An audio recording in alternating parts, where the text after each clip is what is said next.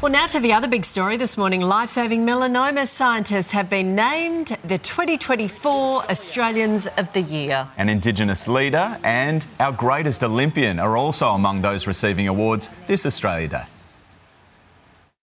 When it comes to great Australians, Professor Richard Scolyer and Professor Georgina Long are standouts. They're melanoma treatment experts turned brain cancer pioneers, and now national treasures. The 2024 Australian of the Year, I'm proud to announce, is Professor Georgina Long and Professor Richard Scolyer. Their work has offered hope to Richard himself and others with incurable brain cancer. I stand here tonight as a terminal brain cancer patient. I'm only 57. I don't want to die. I love my life, my family, my work.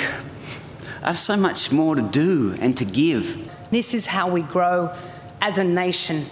We should not let fear hold us back. Senior Australian of the Year is teacher, linguist and Northern Territory community leader Yalmay Yunupingu. Together we can share new ideas to heal our nation. Ko ngal madaya ka rambang ijama. Let all stand up and work together. Thank you.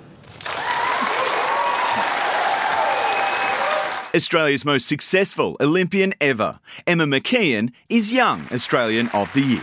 I want to have an impact on people's lives by encouraging them to push hard and go after their dreams and what they are passionate about.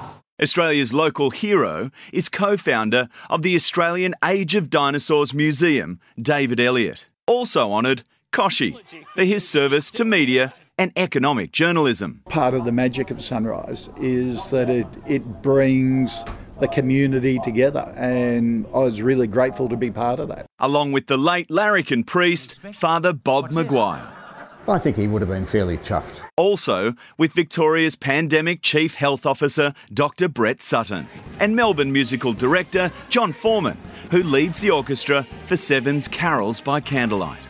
I love being an Australian, I love this country, and I'm just really humbled by this award. And huge congratulations to all of them. We'll speak to some of them this sunrise.